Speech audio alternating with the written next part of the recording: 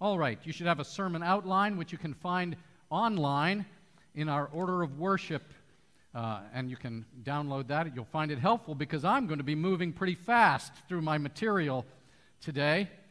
And we're taking a break from the Gospel of Matthew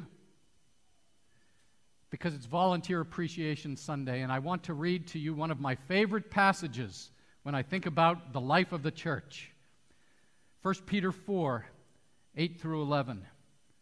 Above all, keep loving one another earnestly, since love covers a multitude of sins. Show hospitality to one another without grumbling. As each has received a gift, use it to serve one another as good stewards of God's varied grace. Whoever speaks, as one who speaks the oracles of God.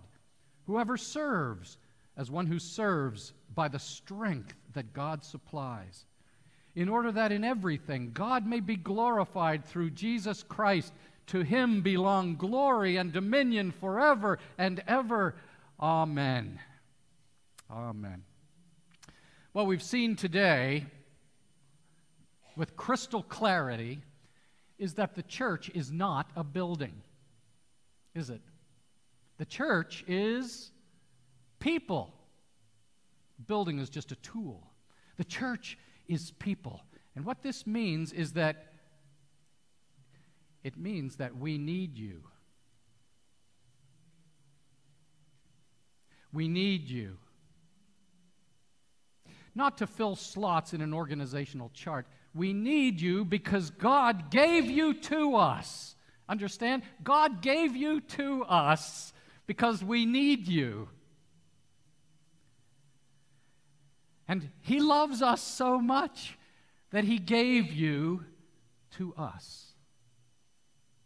And we belong to each other in the body of Christ. One of the great marks of church health is when people love each other and serve each other.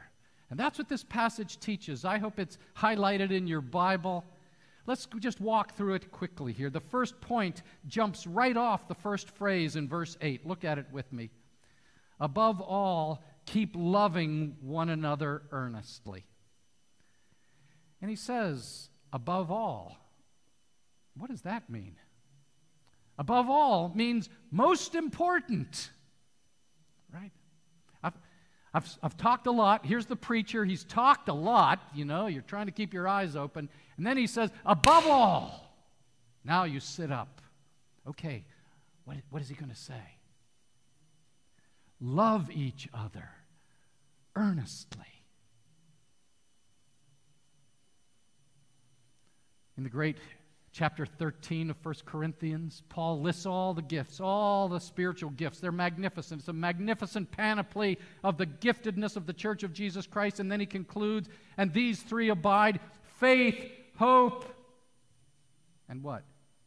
Love. And the greatest of these is love. And Jesus said, a new commandment I give you, that you love one another. As I have loved you, so you must love one another. By this, you show the world that you are my disciples if you love one another. And the Apostle John, so that's Paul, that's Peter, and that's Jesus. Now the Apostle John says, we love because he first loved us. Then he says, for love covers a multitude of sins. Where did that come from? Why does he? Well, he's anticipating that you're going to have an objection. It's easy to love these three guys we just ordained as elders. I just love these guys. We all love them. They're lovable. But what about the people who aren't so lovable? Do you mean I have to love those sinners in the church? For love covers a multitude of sins.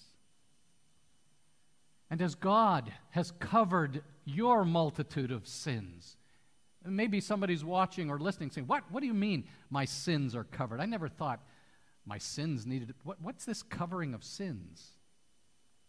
Do you remember the Passover? Do you remember back when the Passover lamb was slain and the blood was over the doorpost of the entrance to the house? And the destroying angel in the judgment of God was coming with the wrath of God upon the sins of Egypt. And he came to the blood that covered the people of God. And he hovered over them to stop the destroying angel. And your sins, the multitude of your sins, have been covered in the blood of the Lamb, the Lord Jesus Christ, who died on the cross for you. These next weeks in Matthew's study, we will see the terrible and wonderful cross portrayed for us. But if your sins are covered, you can get along with and love the other sinners too. That's what Peter is saying. You know, I'm going to let you down. You're going to let somebody else down. That's going to happen. But love covers a multitude of sins. And then he gets very concrete in this love business, and he says, offer hospitality. What is that? Well, if God is a welcoming God, God's people should be welcoming people who welcome other people with the welcoming love of God. And this is interesting. The word hospitality, see, some of you who like word studies, is philioxenos. Xenos, xenophobia, that's fear of strangers. Philia, Philadelphia, city of brotherly love. Philia, brotherly love of strangers. That's what hospitality is. Not xenophobia. How about philioxenos, love of people who are new to you? It's easy to have your buddies into your home, but have you learned to display the welcoming love of God to other people who don't normally cross your door path, and for you to say, welcome. I'd like to get to know you, and I want to take and spend some of my money. Spend some of my time. Cook some of my food and share some of my beverages with you to bless you and that I might get to know you just a little bit better.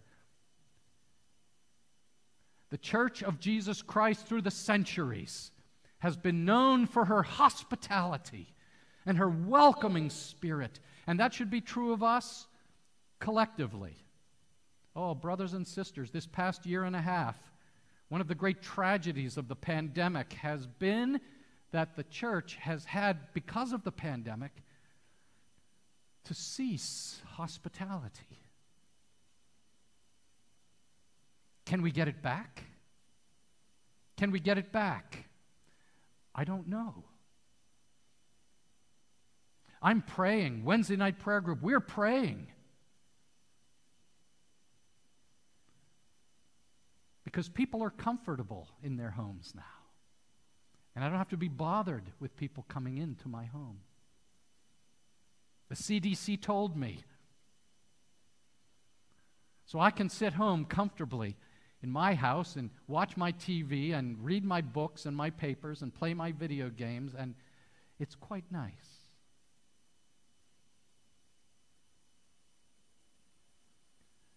But Peter tells us, offer hospitality. Church, every month we want to do something. Here's next Saturday night. We're saying, come, let's gather together and celebrate God together. Maybe those of you who are new to our church, who've never been to one of Sal Sprofero's feasts, will come and be with us.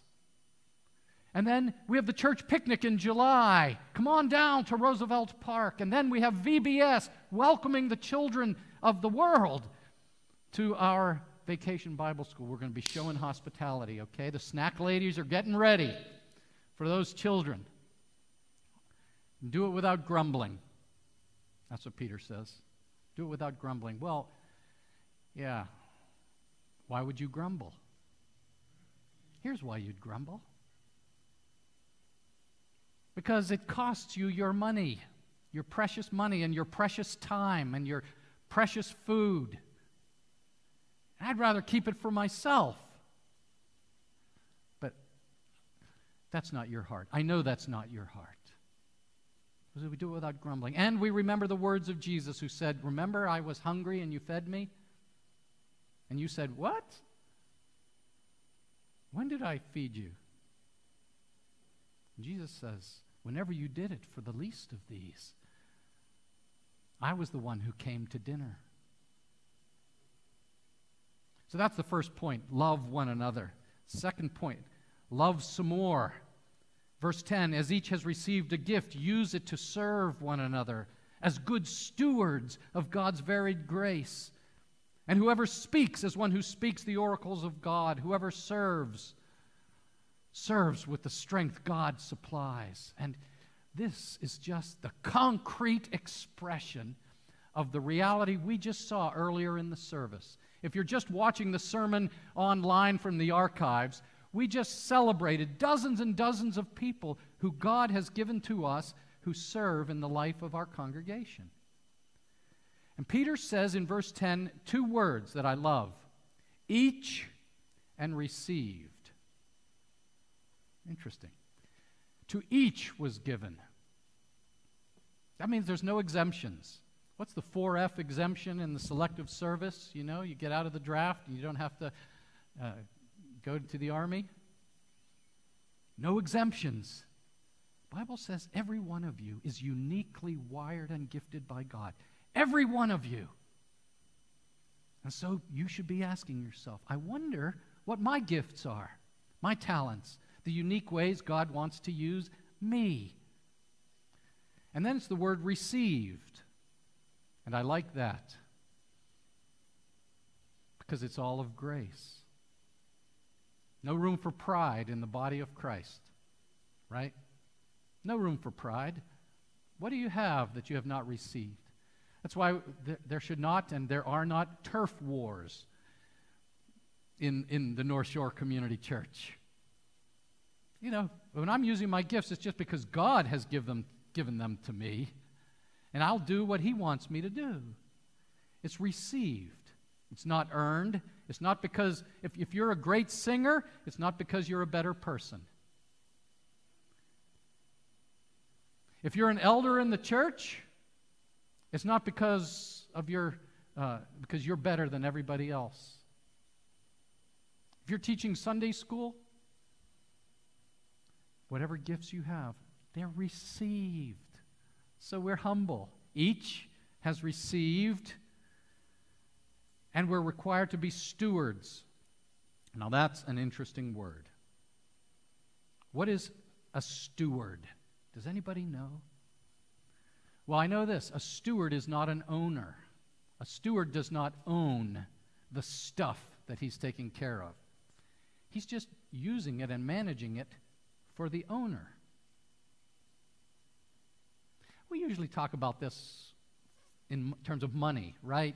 Preacher gets up and he says, well, you're steward of all that you have, and we hope that you'll give some so that the ministry of the church can pay their bills, and that's called stewardship, and we have a stewardship Sunday. Peter's not talking about money here. He's saying your gifts, your talents, your time, your abilities that God has uniquely wired into you. Listen, some of you are task-oriented. God made you task-oriented. Well, we've got tasks that need to be done in the body of Christ. Some of you are people-oriented. You just love people. You're comfortable with people. You like to meet new people and bless people. You're people-oriented. We need people-oriented people in our groups, assisting in our ministries, coming alongside other folks. Some of you are highly structured. What's the German word, Dorothea? Ordnung. You like order. You're structured. You're on time. Boy, do we need people who are disciplined and on time. Some of you are unstructured. That is, you're laid back. You can go with the flow.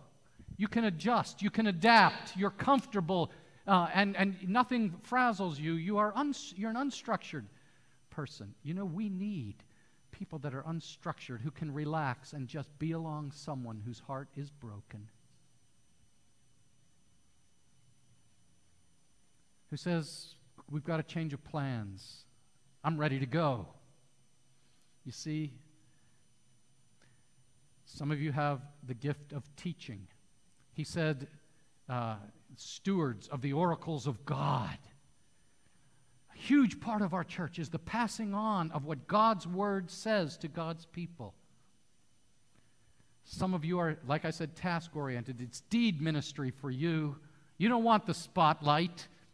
You want to serve behind the scenes. And you're comfortable doing that. We have a core value in this church. Every member ministry. Every member ministry. Use it. Use your gifts to serve. Do you have a ministry mindset? And then point 3, it says on the back side of your outline, it says, give me strength. Where does the power come from? This is really interesting. Where does the power come from? Training seminars? Well, those are good. How do I get training to be a Sunday school teacher? Yeah, we'll do that. But this is so interesting. When he says, when you are doing a discipling, teaching, training, preaching, witnessing, evangelism ministry, he says, it's not your opinion that matters. It's not your ideas that matter. He says, you who are involved in the teaching ministries, you are holding the oracles of God.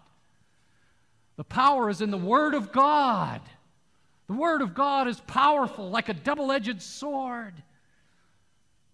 Where does the power come from in the ministry of this church? It comes as the Word of God is unpacked, unfolded, applied, and taught to us so that we know and love the Lord Jesus Christ. We never apologize for the preaching of the Bible, the teaching of the Bible. There's power in the Word of God. You say, yeah, but I'm not a teacher. I'm one of those servants, task-oriented people. And I'm tired, frankly. And what does Peter say? You serve with the strength God supplies. And that's true for the teachers, too. You come to the Lord before you do anything. You say, Lord, I'm not going to rely on my cleverness, my wit, my charm. I need you. I need you to fill me with your Spirit, because I know you're calling me to serve, Lord, to be alongside, shoulder to shoulder with my brothers and sisters in the life of the church. I know you're calling me to serve, to get off my seat and to engage in the church and in the mission in the world. Empower me, Lord, and He will, with the strength God supplies. Martin quoted Keith Green's song, Sleep in the Light. It's a song criticizing the church for being asleep in the light. And Keith Green, as he sings it, he crescendos and he says, Jesus rose from the dead, and you can't even get out of bed.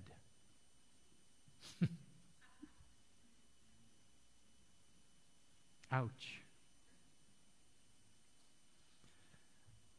But you can serve as God reorders your priorities and energizes your soul and gives you a ministry mindset. You know, my wife was with Rosemary Miller once, many years ago, and they were talking about what it's like to come to a small group meeting or come to a church service, especially when the preacher is boring. And Rosemary said to her, you know, Nina, whenever you come to a church service or to a small group, you will be blessed. But don't go to the small group meeting in order to be blessed. Go in order to bless. Go in order to be a blessing to someone there in the group. When you go to church on Sunday morning, make sure you have a ministry mindset to minister to God with your praises and to someone else that God puts alongside you that morning to say, how are you? And then you listen. And you say, do you mind if I pray for you? And to be a blessing. And Nina has done that at my side for 40 years. It's been the most amazing thing. to watch how she does that? Could we all have that kind of ministry mindset? I don't go to be blessed, I go to be a blessing. And then I'm blessed in the midst of it all. And why do we do it? Last point. We do it for God's glory. Why do all those volunteers do what they do? Well, every little Presbyterian boy and girl learns the first question of the shorter catechism. That question goes like this. What is the chief end of man?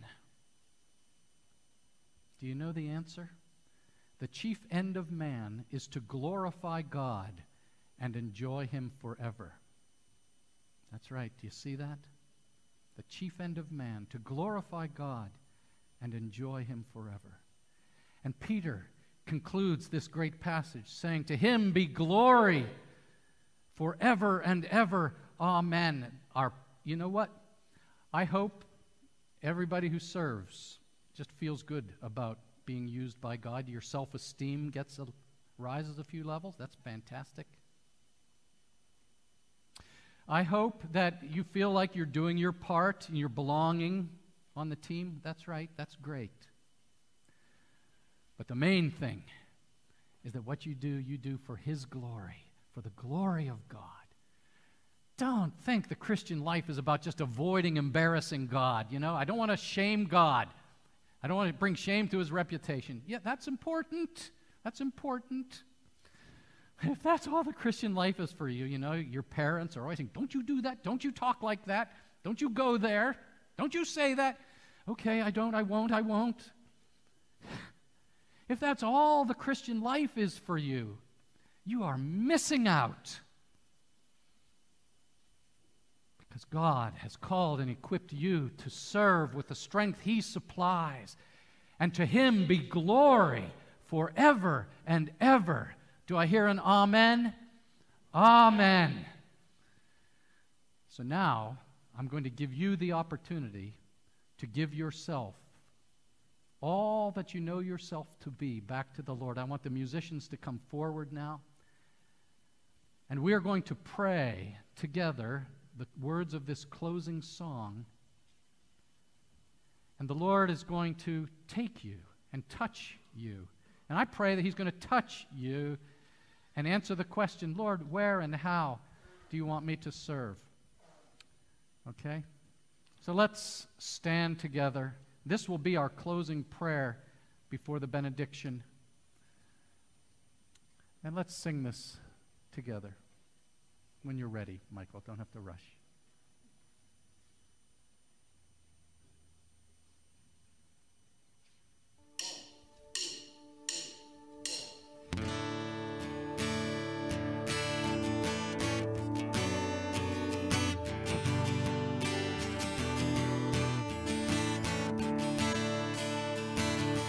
Take my life and let it be consecrated, Lord, to Thee. Take my moments and my days, let them flow in ceaseless praise. Take my hands and let them move at the impulse of Thy love.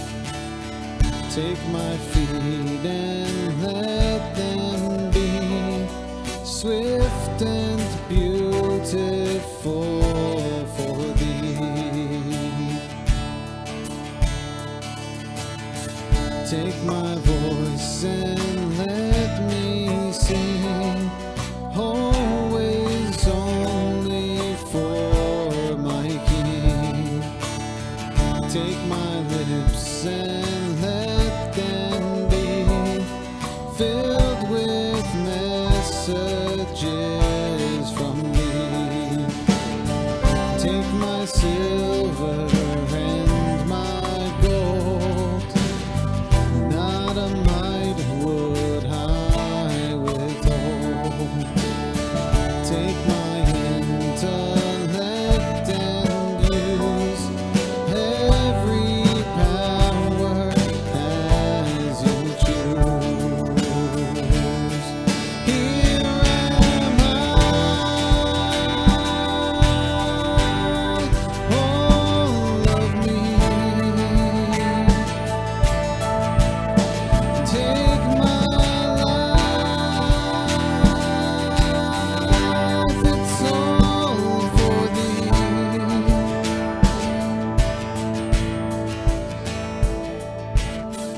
Take my will and make it thine.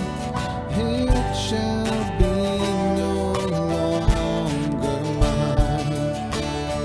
Take my heart, it is thine own. It shall be your royal throne. Take my love, my Lord, I pour at your feet its treasure store. Take myself and I will be ever only all for thee. Here am I, oh, love me. Take my life, it's all for thee. Here am I, oh, love me. Take my life, it's all for thee.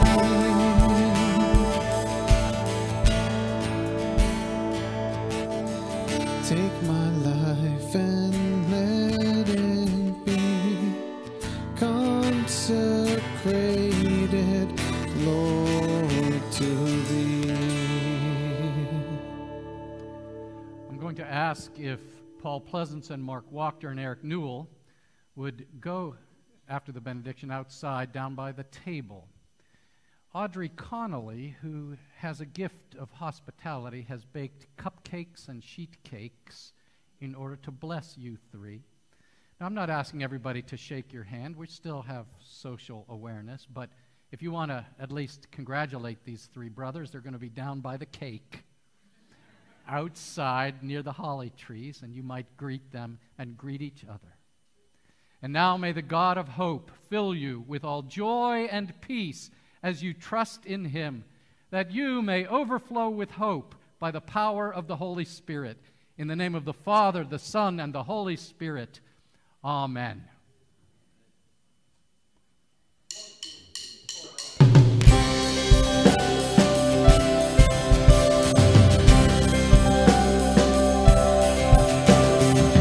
From the highest of heights to the depths of the sea, creation's revealing your majesty. From the colors of fall to the fragrance of spring, every creature unique in the song that it sings, none explaining, indescribable.